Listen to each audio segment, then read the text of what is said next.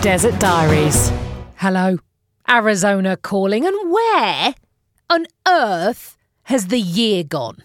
Yep, I say year because this week my big girl turned 14. Ruddy teen. Wasn't it approximately 30 seconds ago that I was telling you, oh, can you believe it? I've got a teenager. I mean, where on earth has that time gone? Blah. And now here we are, a full year on, and it has just flashed by in the blink of an eye. And yet somehow I seem to have aged 5 years. How does that even happen? I don't know.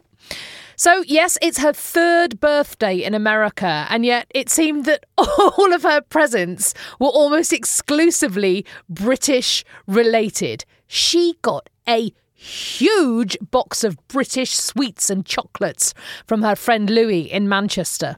You cannot begin to imagine the excitement of seeing a real-life whisper in the flesh in the desert. I'm really surprised you didn't hear the screams of joy.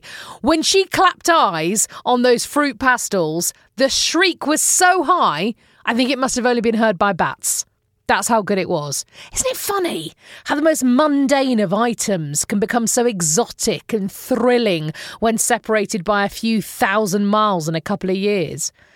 It's absolutely not just the children too. There is a jar of Branston pickle in my fridge which I am guarding with a passion that I never knew I could have for some veg in brown gloop. And you may well have seen my tweet about one of the most distressing incidents of modern times, which involved a treasured packet of Quavers, an open pantry door, and a dog. Oh, I mean, I'm still upset. We really should set up a food swap, shouldn't we? I'll send you over some Twinkies. You pop a Mr. Kipling's French Fancy in a jiffy bag. It's a deal. It's great. The now 14-year-old's other British gifts included a Roy Kent football shirt from the TV show Ted Lasso. American sports coach goes to London to coach what he calls soccer.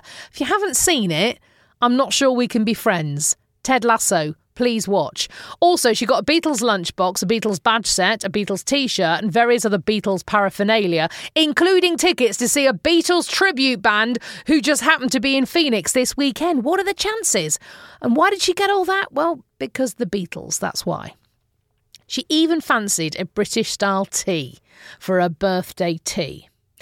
We'd driven past a restaurant twice a day forever on the way to and from school each day, called PV Pie and Wine.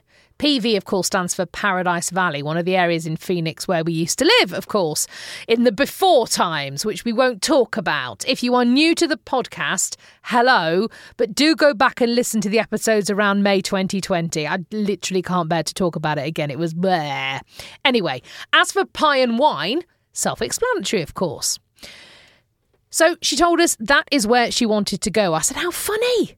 I was only thinking about pies the other day as I was talking about Wigan on my podcast. Ooh, pies, she said. She'd always been a big fan of the cheese and onion yellow sludge pie you get from the Chippy. You know the one. She was getting very excited for her birthday treat. We didn't think to look at the menu.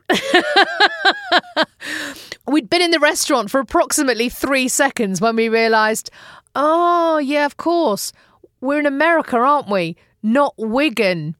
Pie doesn't mean what you think it means. So we had a very nice pizza and spent the evening singing Dean Martin to remind ourselves, when the moon hits your eye like a big pizza pie, that's amore. And we vowed never to mix up our pies and our pizza pies ever again. When she does finally get back, though, to that cheese and onion yellow sludge pie, those Manchester bats better be ready for those squeals. Talking of squeals, following on from coyote, javelina, scorpion, moth and tarantula gate last weekend, I was chatting with John, a nice man who came to sort out our fireplace in our sitting room this week. Oh, yeah, he said. I'm surprised you only saw the one tarantula. My in-laws live in Camp Verde. Do you remember that place I went to a few weeks ago, right in the centre of Arizona? That remote place famous for sweet corn that randomly had a Cheshire tourist board poster in a second-hand shop there. Anyway, yeah, Camp Verde. We were visiting a couple of years back, John told me, and driving home we had to stop the car as there were hundreds of tarantulas crossing the road in front of us. Let's just think about that sentence for a moment, shall we? Hundreds of tarantulas. Thank you. They migrate every year, John told me, around the fall, that's autumn to you and me, in search of a mate. I nodded, and winced, but thought, surely not hundreds of tarantulas. So I went and did something I encourage you not to do. I Googled tarantula migration and, oh yeah, it's a thing. In several states, in fact, and I really wish I didn't know about it. But yes, there were also videos, and yes, those tarantulas were looking for a mate. Hundreds of lusty tarantulas marauding up the highways of the southern states of the USA. One video I watched featured a particularly bonkers local wildlife expert. I encourage you to stop and handle them, he said. You can hand these to kids, and if you don't squeeze them, they probably won't bite you. Probably. You're all right, mate. I'm good. Do you know, it's also a big week in Phoenix history this week, not just my own family history, because on the same date that my daughter was born, Phoenix also kind of born. Because on October the 20th, 1870, the town site of Phoenix was laid out.